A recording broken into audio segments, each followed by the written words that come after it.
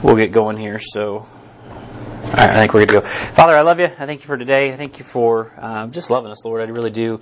I praise you for a church who loves you, that wants to do just the next right thing. Lord, I thank you for a class like the Past Point class of people who are excited about your ministry. They really want to be involved in what you're doing, Lord, and they really do want to set themselves apart. Just for whatever you would call them to do. And so, Lord, it's humbling to be a part of that. It's exciting to see how you work in the lives of the people and just grow them up and just really send them out, use them in different ways. I pray for just the several families in here who have just students who are getting ready to graduate HBI, and that's a big task, Lord. And there's a lot of things that are coming up in just the next couple weeks, and Lord, we do just pray for them. We pray that you would just use them in whatever way you would, and we also pray for those who are even now just mulling over the idea of maybe getting into something like that. And so I pray you would just speak to us today, Lord, as we just kind of recap some of the stuff we talked about a few weeks ago, and that you would just really prick our heart if we really do find ourselves in a state like the church in Corinth was. And Lord, we really don't want carnality to be something that's manifest in our lives. So I do pray that you would speak to us, Lord, that you would get the honor and the glory. I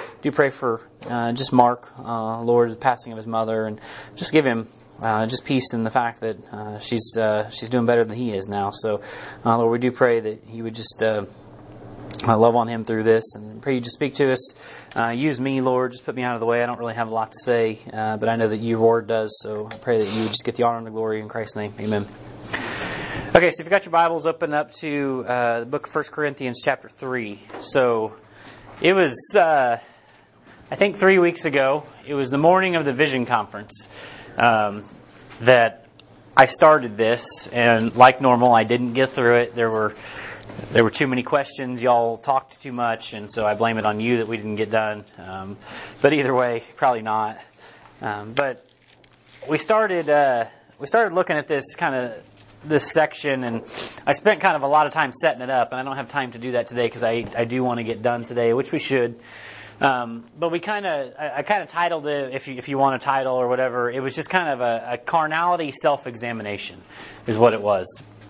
And I use the example, and again, I don't have time to set it all up, but you know, when you have a child or a toddler, a baby that seems to be progressing, I guess would be the word you would want to use, a little slower than maybe other kids around them. They're not walking quite as soon. They're not maybe talking quite as soon. You know, maybe whatever it is. You know, we look at that, and I don't know that there's anybody that's just like, oh my gosh, my kid will never learn how to walk. You know, we don't think that, because we understand that in their own time, they will, right? I use the example. I'm pretty sure there was a point in our life that I looked at Paige and I'm like, I don't know that Brenton will ever talk. He was like way past the age, and he just never did, and it was just, you know, he was just behind in that area. Man, when he did start talking, though, he talked a lot, and now he's, you know, making up for the lost time of all the time he did talk, because he's kind of like I am now. He's doesn't say much unless he has to. But anyway, when we have a child like that, we would just say that they'll figure it out. It's not that big of a deal, right? And so then I use the analogy of, you know, when we have a teen who seems to always say something at the wrong time, always speak out of turn, you know, just hasn't, you know, we see teens sometimes that are just like they're just not quite. They're not quite caught up with maybe others in their area. What? Yeah, you know, maybe they lack a filter at all. You know, we're not talking about a good filter, but just like a filter at all. And, you know, we don't look at them and say, oh my gosh, they're never going to get it, right? We just say that they're immature, right? And all teens eventually mature out of it, right? All kids eventually grow up. Sometimes it takes others longer. You know, sometimes kids grow up extremely fast. Sometimes they're forced to grow up extremely fast. Sometimes they, you know, they just do. Sometimes you see teens and it's just like, for one, you don't look like you're only 13, right? And I definitely don't act like you're only 13. You know, but then there's other times that it's like, oh, you're 21? I thought you were 16 because of the way you were acting. And so, you know, there's a different thing. But we look at them and we just say they're immature, but they'll figure it out, right? They'll get there. But then I use the example of, you know, there's times that in the church you'll have somebody who's been saved for 5 years, 10 years, maybe even 20 years. And they're still acting like, a child. They're still acting like a child. They're still acting like a teen in Christ. They still have no filter, right? Spiritual filter. They still do all these things. The difference between, they'll figure it out. They're just immature. They'll figure it out is, we call a person like that carnal, right? And that's what the church in Corinth was, is they were a very carnal church. And so the difference between a carnal, the difference between, a child who just can't grow up or hasn't grown up yet, or a teen who hasn't figured it out yet, is generally a carnal Christian, especially in a church like this. They have all the tools to not be that way. They just choose to not. Right? And so at the end of the day, it's on them. Now, I understand there are some Christians who don't have an environment maybe like at HBF where, there's, if you want to use the plant analogy, Pam would really track with this, right? Because she's like the plant lady. I don't know how else to say it. The plant whisperer. That's what we should call her. Crazy. She's the crazy plant lady. She grew like 600 tomato plants, and then she was like, they're going to get big. Like, it's crazy. Anyway, I totally forgot where I was going with this now. Yeah, squirrels, right. To put like lattice, sometimes things need lattice to grow, and they need something to cling to as it grows up. At HBF, there's lattice everywhere. If you want to take the next step in whatever growth is, if it's ministry, if it's learning the Bible, if it's learning how to be a better spouse or be a better parent or whatever, there's all that here. And so the excuse of, I just didn't know any better after you've been saved for 7, 8, 10, 12, 15 years, I'll be very politically incorrect and tell you that's BS. Like that doesn't work around here. That argument doesn't hold water here, right? Because it's available for everybody. I've seen people who got saved and they just they run with it because it's all available. And so it's on you. And so we don't want to be a carnal church like the church in 1 Corinthians was. And so when we say carnality, I gave you the definition the last time, and it's basically a preoccupation with, this is if you look it up online, a preoccupation with or indulgence in the flesh or the body and its passions and its appetites. That's what carnality is. You're just caught up in the flesh, right? And so to build this whole thing up, I told you to flip to Colossians, but I'm going to flip, or not Colossians, to Corinthians. The book of Romans. You don't have to turn there, but the book of Romans, chapter 7, I had it there and I just shut my Bible. That's cool. Sorry. I don't have it written down, so I got to find it. The book of Romans, chapter 7, we know this is kind of like the Dr. Seuss chapter. Romans 7, verse 18 to 20 says, "For I know that in me," Paul is talking, "that is in my flesh, dwelleth no good thing. For to will is present with me, but how to perform that which is good I find not. For the good that I would, I do not, but the evil that I would not, that do I." Oh my gosh, I can't. It's Dr. Seuss. "Now, if I do that which I would not, it is no more I that do it, but sin dwelleth in me." Paul says, hey, we've all got this skin on, and our skin likes to do what? Eat cheeseburgers and biscuits and gravy and Mexican food on church cleaning nights, right? We have our skin on that likes to sometimes look at things we ought not and think things we ought not and, eat too much and, all these different things. It's your flesh. It wants to say things that shouldn't, do things that shouldn't, and that's just it. And Paul says, hey, we've all got this battle going on, right? And so the difference between let me back up. We all, not just some of us, Paul made this very clear in Romans, we all are going to battle our flesh. Like, is there anybody in here that's just like, you know what, since I got saved, it's really not much of a challenge. Like, God just took that from me. Brian Clark used to say that all the time. We would be talking about something and he would just get completely sober-faced because that's how Brian is. And he's totally joking. He'd be like, I don't know what you're talking about, man. God just must have took that from me when I got saved. And I'm like, you're a total jerk, man. And then he would laugh, and he's like, obviously kidding. But, it's just kind of Brian. I saw Mickey back there laughing because she knows exactly what I'm talking about. He was just like, he's like, no, God took that from me when I got saved. And I'm like, no, he didn't, man, because we all fight it. But we all battle with our flesh. The difference between a carnal and a mature Christian is one learns to die to self and the other does not. The difference between a carnal and a mature Christian is one of them learns that they're not in control and the other doesn't. Right? They learn to die to self and the other doesn't. staying in the book of Romans to answer the same question, Romans chapter 6 and verse 1 and 2, Paul was, he knows he's getting ready to tell you all about the flesh. And in verse 6, he says, what shall we say then? Shall we just continue in sin that grace may abound? God forbid. How shall we that are dead to sin live any longer therein? I understand you've got flesh on. I understand you want to do things that you shouldn't. But how are we that are saved going to continue to live like we're not? Well, we can't. That's the whole point. Right? That's the difference between carnality and maturity. Does that mean that you're always going to do the right thing? Probably not. But hopefully you learn from the things that you did that it's like, yeah, that didn't turn out well. Right? Maybe I shouldn't do that next time. When I did this, there were a lot of adverse repercussions that came with it. And that was not good. Right? That's what a mature believer does. They learn from their mistakes. A really mature Christian learns from other people's mistakes. Too often we think, well, just because it didn't work for you, I'll do it anyway, right? A lot of times teens will do that. Well, just because it didn't work out for you doesn't mean that I can't figure it out. Like, I lived that life. I'm like, yeah, okay, Dad. I understand. And, I'll just keep butting my head into the wall. Eventually, I didn't learn from other people's mistakes, but I learned from my own, right? And so, but the difference between a mature believer and a carnal believer is one of them learns that I've got to die to self and the other never does.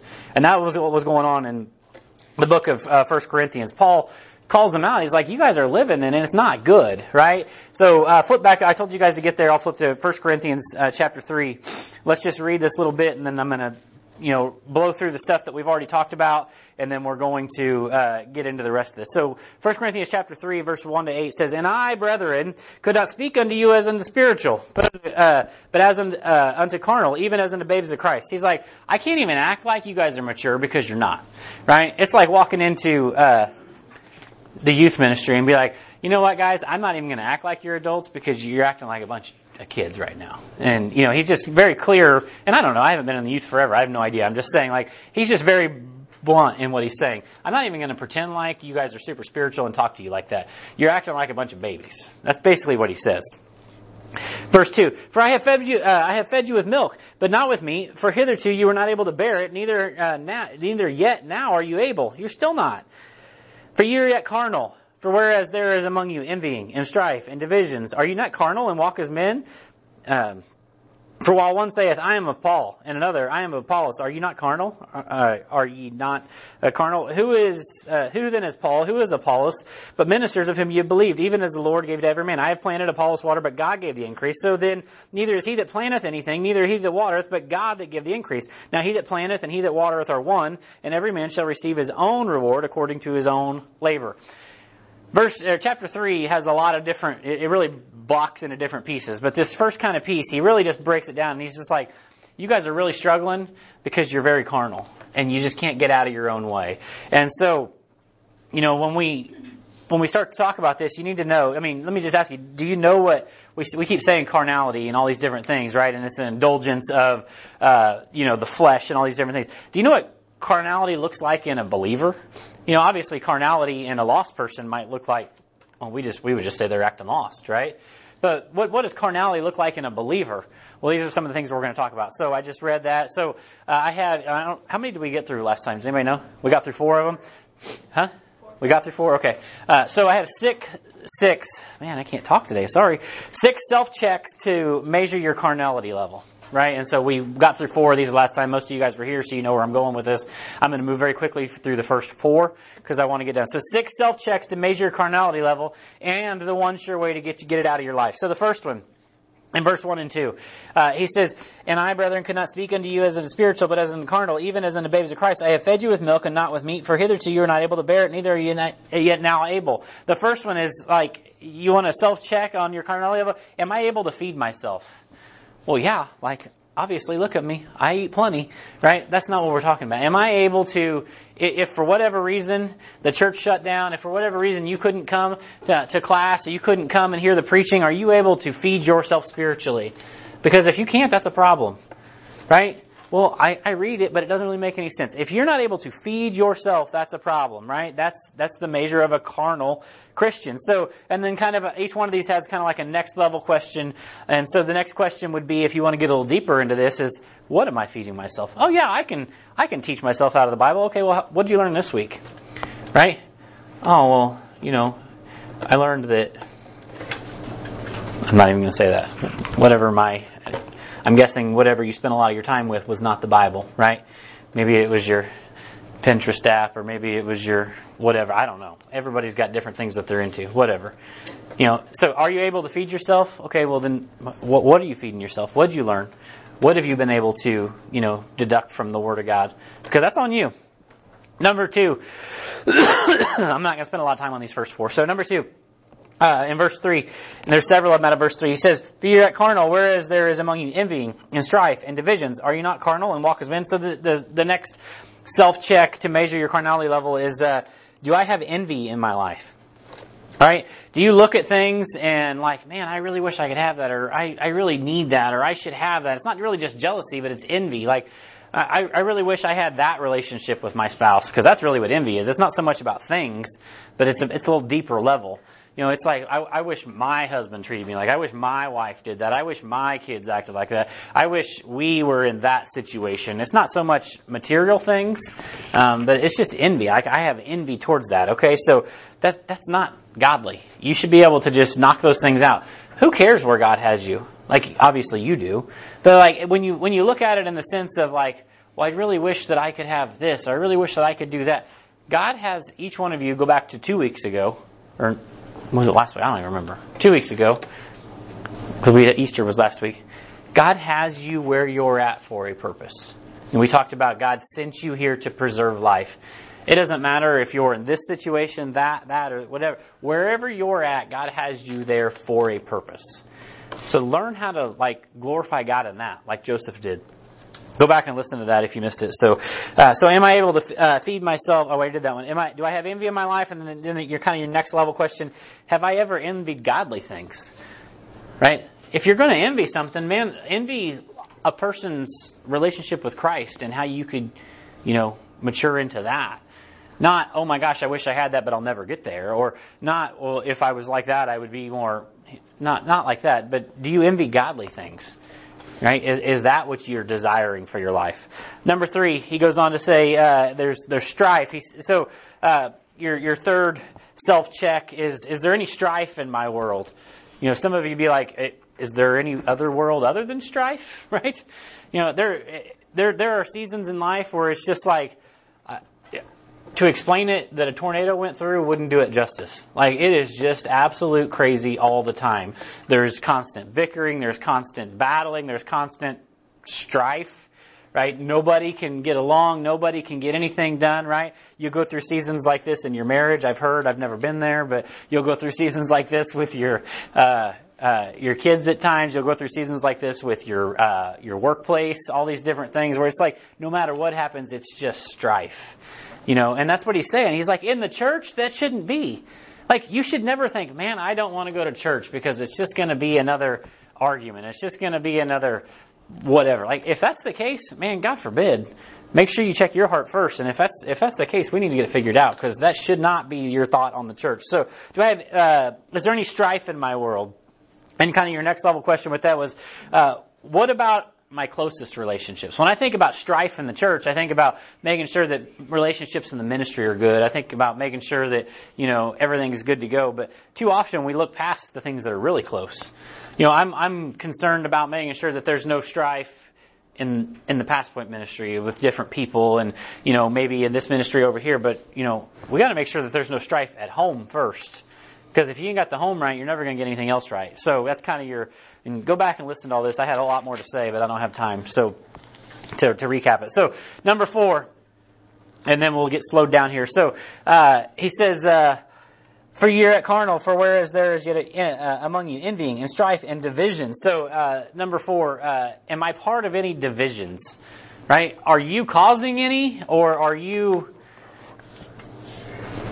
I don't know the word that I'm looking for, helping out with any divisions, right? Maybe you're not the cause of it, but you're sure not helping it, right? Yeah, you're not, it reminds me of, the scene in Fireproof. That's what it is.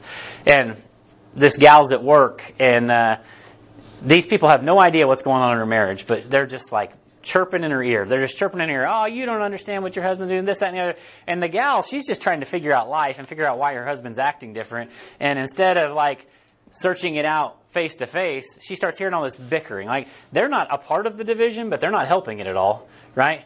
They're not seeing exactly what's going on. So don't ever find yourself just as a part of any division. Next level question with that. What lines have I drawn in the sand that I'm not willing to compromise on? I understand that we don't want to have division, right, in the church. But there are certain things, there are certain lines that you won't cross in my life. Or there will be a division, right? You're not going to come in here and blaspheme the Word of God, right? I'll listen to any opinion you have. I really will. I don't care. Like, you might be right. But there are certain things that I have a hard, fast stance on. You won't say something about my wife without me saying, hold the phone, man. Like, we're not going to go there, right? You won't blaspheme the Word of God, right? I won't allow someone to attack my kids without me at least, what? There are certain lines in the sand where there might have to be a division here. Obviously, there's reconciliation, Matthew chapter 18. We can get to the reconciliation part, but at some point there has to be a line where you're just like, I'm not going to continue to allow you to push me and push me and push me and always be the one retreating. They say that everybody is either a fight or a flight kind of person, right? Somebody is just always willing to, that it doesn't matter what it is, we can fight about it, right? And it doesn't even have to be, fisticuffs. I mean, it could just be, we're going to argue about it. It could be whatever, I'm the opposite of that. I'm the flight kind of guy. I really am. Like, for one, like, I don't need anybody to hit me in my face. Like, I'm good. I do that good enough. Like, when was it? We went out to the playground with the kids the other day. I hurt myself enough as it is. The playground. Like, I walked straight into the monkey bar. Big old goose egg on my head. I blame it on Paige because she didn't go with me. I took all the kids out there. There's like kids running around everywhere. And somebody hollers my name. I turn around and it's just like, bam. Like, the last thing I need is somebody to actually help me with that. Like, I do it enough on my own. You're either a fight or a flight kind of person. But the point is, even if you're a flight kind of person, there has to be something that you're eventually going to be like, okay, we can't go any farther here. Like, you have to draw a line. And so the point is, we don't want division in our life. We don't want division in our relationships. We don't want division in our church. But at some point, if you want to get a little deeper, everyone has somewhere that they're not willing to go. Everyone has something that's like, okay, you're not going to go that far, right? And so I've seen this in my life. Like, there's times that people will start to slowly take advantage of my wife and my wife's time, right? And it's like, some of it I'll just, okay, she'll figure it out, right? Paige has good discernment. But then there's other times that it's like, okay, we're not going to go any farther with this, right? And so obviously, when I say, like, you're not going to take advantage of somebody, it doesn't always have to be a verbal altercation. There will be times that I'm just like, okay, Paige, you're not going to do this anymore, right? I'm not going to allow this person to take advantage of your time or your resources anymore. We're out, right? And so there are times that you have to be willing to, like, this is as far as this goes, okay? So we don't want division, but also make sure you always are willing, not willing, but you always have a stance of, this is like, I have not, standards isn't the right word, but like, I have godly so far that I can go, right? And so you have to be careful with that. So anyway, we don't want any divisions. That's what's going on in the church at Corinth. Okay, so number 5. The very end of verse 3. So I'm going to slow down here. So he says, for ye yet carnal, for whereas there is among you envying and strifes and divisions, are you not carnal and walk as men? He's basically completely called them out. He's like, hey, I would talk to you as spiritual people, because this is the church, but you're acting like a bunch of kids. So I'm not going to do that, right? I've even tried to give you like the most basic things and you still couldn't figure it out. And here's why. Because you're carnal and there's strife and envying and divisions, all these things among you, and you look like men, right? So number 5, do I look the same as the lost world? Do I look the same as the lost world? When you go to work, do people know that you are Christian because of what you say or what you do? Or either one. When you come to church, do people know that you're here because it's the right thing to do or because you're actually living it? You believe it. You want to be a part of it. Right? The lost world should not look like you. It honestly shouldn't. There is no way that somebody who spends more than just a few minutes with you and I said that right, even just a few minutes with you without knowing, there's something different about them. I don't know what it is. I don't know that I'm really that interested in it, but the lost world should know that that's not right. And especially the more time they spend around you, they should know exactly what's different. Oh, so you don't do this and you don't do that, and oh, you don't talk about your wife like that. And that was one of the hardest things when I worked. I still work a lot. When I worked in the lost world per se, right? And I worked around a bunch of guys, and when I was up at the sand plant, it was the way that these guys would talk about their wives and the things that it was just like, it just absolutely disgusted me. Like, man, come on, like, you married this woman. Like, it was just terrible. And so it was very quick that they realized you weren't going to do that around me, because I was either going to leave or I was going to call you out on it, one or the other. And so it took me a while to get bold enough, but I did. I'm like, come on, man. Did you not marry the woman? There has to be. So yeah. Do you look the same as the lost world? Because, like, I understand we need to make relationships with lost people to get the gospel where it needs to go. That doesn't mean become the lost world to try to. That's like saying, you know what I'm going to do? I'm going to start a ministry to the local pub, because you know what? There's a lot of lost people there. Well, I have a good idea of what will happen to you, right? The lost world, Satan has much more influence than you're going to have on them. That's just how it works. And so you can't look like the lost world. That's what he's saying. He's like, if it wasn't for the fact that you guys were getting together at church every week, I wouldn't know that you were Christians. Like, of all the things that he has called them out on, I think that's the worst. He's like, oh, there's strife in the church. Oh, there's divisions in the church. All these different things. He's like, y'all look like, you look like the rest of everybody.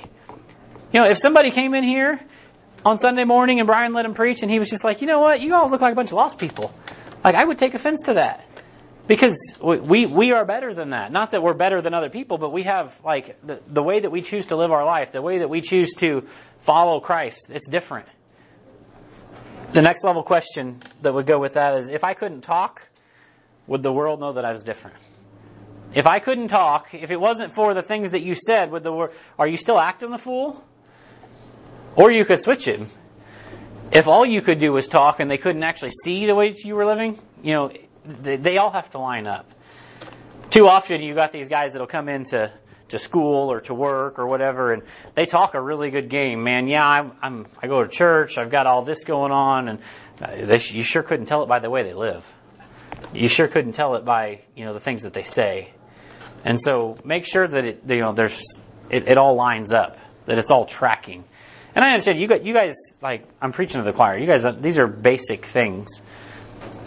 But I told you at the very beginning when we got into 1 Corinthians, this is kind of back to the basics, because if we don't catch it now, then we will end up with a letter from Paul smacking us right in the teeth. That's not what you want, okay? So he's just plain and simple. Like, the last thing I would want is somebody to call me out on some things like this. And so that's why we're looking at these things. So it's just a carnality self-check, okay? He goes on to say in verse 4, for while one saith, I am of Paul, and another, I am of Apollos, are you not carnal? So he goes back to the same thing he pointed out in chapter 1. He's like, some of you are like, oh, I follow this guy, and I follow this guy. Oh, this guy's more spiritual, so I'm following him. And he's like, are you guys not carnal? Like, what is going on? Your next question, number 6. Do I look down on people if they think differently than I do? Now this one might hit close to home to some people. And I don't have anybody in mind, so that's not what I meant. But this is what we as quote-unquote church people do. Right? Do I look down on people if they think differently than I do? Oh, you don't do that. And it's not so much in the church per se, although it does happen in the church. Oh, you go to that class. You're a part of that ministry. Oh, you're doing that. And we're like, oh, you're kind of substandard to me, right? Come on now. But here's what we really do is, oh, you go to that church. Oh, they're messed up, right? Oh, you're one of those hand raising people, right? Has nothing to do with what we were talking about earlier, right? I'm telling you, you got to watch that thing though. Tim Hawkins, it's funny. oh, you're in that ministry. Oh, you want to work in the sound booth. Oh, you work with the kids. Oh, I get it, right? Oh, you go to an Assembly of God church, right? At the end of the day, right, there's lost people in this church. The same way that there's lost people in those churches. Oh, you're a Catholic, right? Hey, guess what? I think most Catholic people are probably lost. But I'll also tell you that I think there's some that are probably saved. They're just caught up in a bunch of works. And we as Christians, we're like, oh, you're following that guy. Oh, yeah, obviously, if I have the opportunity, I want to give you as much truth as I can. But man, I would rather you go to the Catholic church than to the bar, right? I'd rather you go, people think I'm crazy when I'm like, obviously I would rather you use the King James Bible. And I could give you 100+ reasons why, right? I could tell you to turn to verses that are in these other Bibles that aren't even there. They just take the whole thing out, the number and everything, right? I could give you reasons why, but honestly, I'd rather you read an NIV than nothing, right? At least it's something. And so I'm always going to be in that camp, okay? But the point is, we can't look down on people because it's like, yes, if you have opportunity, share truth with them, not condemningly. One of my favorite things is if we're discipling somebody, if we have opportunity to actually sit down with somebody, is to show them why we do the things that we do. And then it's just like, oh, I'm starting to see why now. Or there's nothing better than to see the light bulb come on in somebody's life. They're like, I think these people are nuts, right? And then as they start to see why we do what we do, then it's just like, I guess I can kind of at least see it now. And then as they continue to see it, I see the benefits in it. So, do I look down on people that think differently? And then your next level question with that, because I got to get done. Am I allowing this thinking to affect God's ministry? Because that's what happens. Oh, you can't be a part of what we're doing here because, you're following that guy, or you listen to this guy on podcast, or, you use that Bible or whatever. Obviously there are certain things you're not going to get in a teaching ministry around here using an NIV Bible. It just doesn't work like that, right? And there are certain standards that we have as a church. But the point is am I allowing me looking down on people because they do things differently to affect God's ministry? Because that becomes a huge problem in the church, right? And so I understand some of these things we don't have a lot of strife, we don't have a lot of divisions, but this one could really hit people right between the eyes because, too often we're like, oh, you're not exactly like me, right? Oh, your kids do that. Oh my gosh, right? I've never seen a kid throw a fit in my life. Are you kidding? Come on now. We've been there, done that, bought the t-shirt, right? It's just that's how it works. And so don't ever look at somebody, especially, because here's what happens. Sometimes you'll look down on somebody because it's oh, they're struggling with that. And it's yeah, last week you were, oh, well, I've got victory on it now. I can tell how much victory you have, right? It's really showing. The point is everybody's going to go, the adversary's a punk, right? And so just because you finally get victory over something, now he's going to let you have pride in it. That's worse off than where you were. And so you have to be careful being caught in this looking down on people because they think differently. Obviously we want people to understand the truth of the Word of God. But I don't think that lost people are crazy because they don't. If they don't, they don't. I believe this is the truth. I can show you why I believe that. At the end of the day, it has to be your choice. God didn't force it down my throat. He allowed me to choose eventually. Don't look down on people because they think differently, right? It doesn't change the way that I feel or the way that I believe, but you have to make that choice. I can show you why you should make that choice. I can show you the benefits of making that choice. I can show you the downfalls of not making that choice. But at the end of the day, I'm not mad at you. That's on you.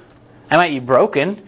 I might be, tore apart about it. But I'm not going to look down on you for it. So anyway, we got to get to the end. So those are the 6 carnality checks in your life. Hopefully we're not there. But here's what I really wanted to get to, because Paul, he circles back around. He calls them out, and he's like, man, you guys are messed up. Strife, divisions, envying, all these different things, and you look like the lost world, all these different things. But Paul, he doesn't leave it like that. He doesn't just say, hey, this is what's going on. He says, here's a good way that you could change some of that. And here's the one sure way to get carnality out in verses 5 to 8. And we'll be done. He says, who then is Paul? And who is Apollos? But ministers of whom ye believed, even as the Lord gave to every man. He's like, we both love the same God, so I don't know what you're getting so caught up about. I just totally lost my spot. Verse 6, I have planted, Apollos watered, but God gave the increase. So then neither is he that planteth anything, neither he that watereth, but God that give the increase. Now that he that planteth and he that watereth are one. And every man shall receive his own reward according to his own labor. So we've looked at like what carnality looks like. You guys understand what carnality looks like. You can look around the church sometimes and you're just like, wow, your carnality is showing. You might want to cover that up, right? Not saying, you know.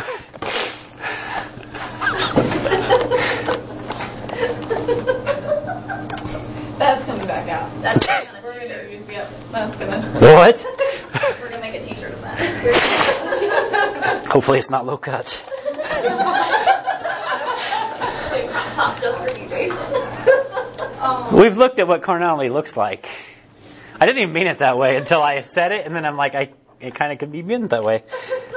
Here's the one sure way to get carnality out. It's one word. It's humility. If carnality is this, humility is over here. Right? I mean, that's just the honest to God truth. If carnality looks like this, if it smells like that, if it appears in these circumstances, humility is the opposite. Like, it is the other side of the coin. Right? And so, what is humility? Right? And I was going to give you guys time to answer, but I'm not going to go over time very much. So, like, what is humility? And there's definitions for humility, but I'm just going to kind of like break it down the best that I can. Humility is this. Humility is when you understand, and don't take this wrong, but humility is when you understand that you're nothing and God is everything. Like, humility is when you understand that you can do nothing, but God can do anything. You might be like, well, watch me, I'll do something. Okay. Like, you might be able to, it goes back to the old joke, the scientist says to God, I can make anything that you can make. He's like, God says, okay, here, I'm going to make a person. And he breathes breath into man out of the dirt, right? And the scientist is like, okay, and he grabs the dirt, and God says, no, get your own dirt, right? Right? You can do a lot of things, but it's in the power that God gave you to do it. Humility is understanding that you can't do anything, but God can do anything. Humility is understanding that the ministry has nothing to do with you and everything to do with God. That's what humility is. We get too caught up, this is my ministry. No, it's not. It's God's ministry. And the more you start talking about it being yours, the less it is yours. Right? Humility is understanding that you alone will never be able to achieve anything near. You can achieve some things, but you'll never be able to achieve anything near what you would be able to accomplish with the body of Christ around you and the power of God in you. That's what humility is. Humility is understanding that I might be able to do this, right?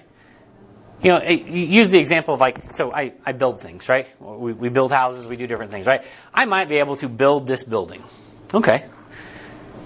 Humility is understanding that with the right people around me and the ability that God has given me, the power of God that's given me, we can do that much more together, right? That is understanding, the ministry is going to be this, and my ministry is going to be, it's going to be perfect, and, your ministry is never going to be anything other than you until you understand that you can accomplish so much more with the team that God has given you and the power of God that He's given you, right? That's what humility is. It's understanding that, honestly, you can't do anything on your own. That's what humility is. Humility is when the rest of the world says, hey, look at me. And you say, hey, look at God. Very seldom do you see a sports athlete, that's the word, right, giving glory to God. Oh man, do you see all these things that I did? Yeah, you can do that because God gave you the ability to do that. Give it 20 years, you won't be able to do that anymore, I promise. Right? There's things I can't do anymore that I could do before. It doesn't work like that. It's not look at me, it's look at God. It's when you have the opportunity to have a quote-unquote name and instead all you want to do is talk about His name. Right? That's what humility is. That's what it is. I could continue to give you definitions, but those are just tangible. That is what humility is. It's understanding that you aren't anything, but God is everything. And He can make you something. But it's only through humility that it happens, right? So, the question just to end with is, are you carnal or humble? One or the other. You have to choose. That's a daily question, too. It's not just I've arrived at the no longer carnal stage in my life. Okay. That's what he's doing. Paul calls these guys out. He's like, hey, there's a way that you can be better, right? And when you get to the book of 2 Corinthians, you see that they've grown, but he's got a lot more things to call them out on first. So we're going to keep moving next week in chapter 3, so we'll go from there. So let's pray and we'll get out of here and go from there. Father, I love you. I thank you for today. Lord, I do thank you for your word. And Lord, I do pray that if there's any of these things that we kind of see in our own lives, or that we would just really just allow humility in our life to squelch it, Lord. We really aren't anything without you. We can't do anything apart from you. But Lord, when we submit to you and we really lay it all down, Lord, you're willing to use us. You're willing to even give us a great name, Lord. But hopefully we're willing to just cast the glory right back to you. So I pray that you just allow these things to just kind of penetrate, saturate our heart, that you get the honor and the glory, Lord. I pray for Pastor Brian as he preaches today. I pray that the Word of God is just powerful. I pray that lives are changed. So send us out this week as lights in a dark world, that you get the honor and the glory from our lives. In Christ's name, amen.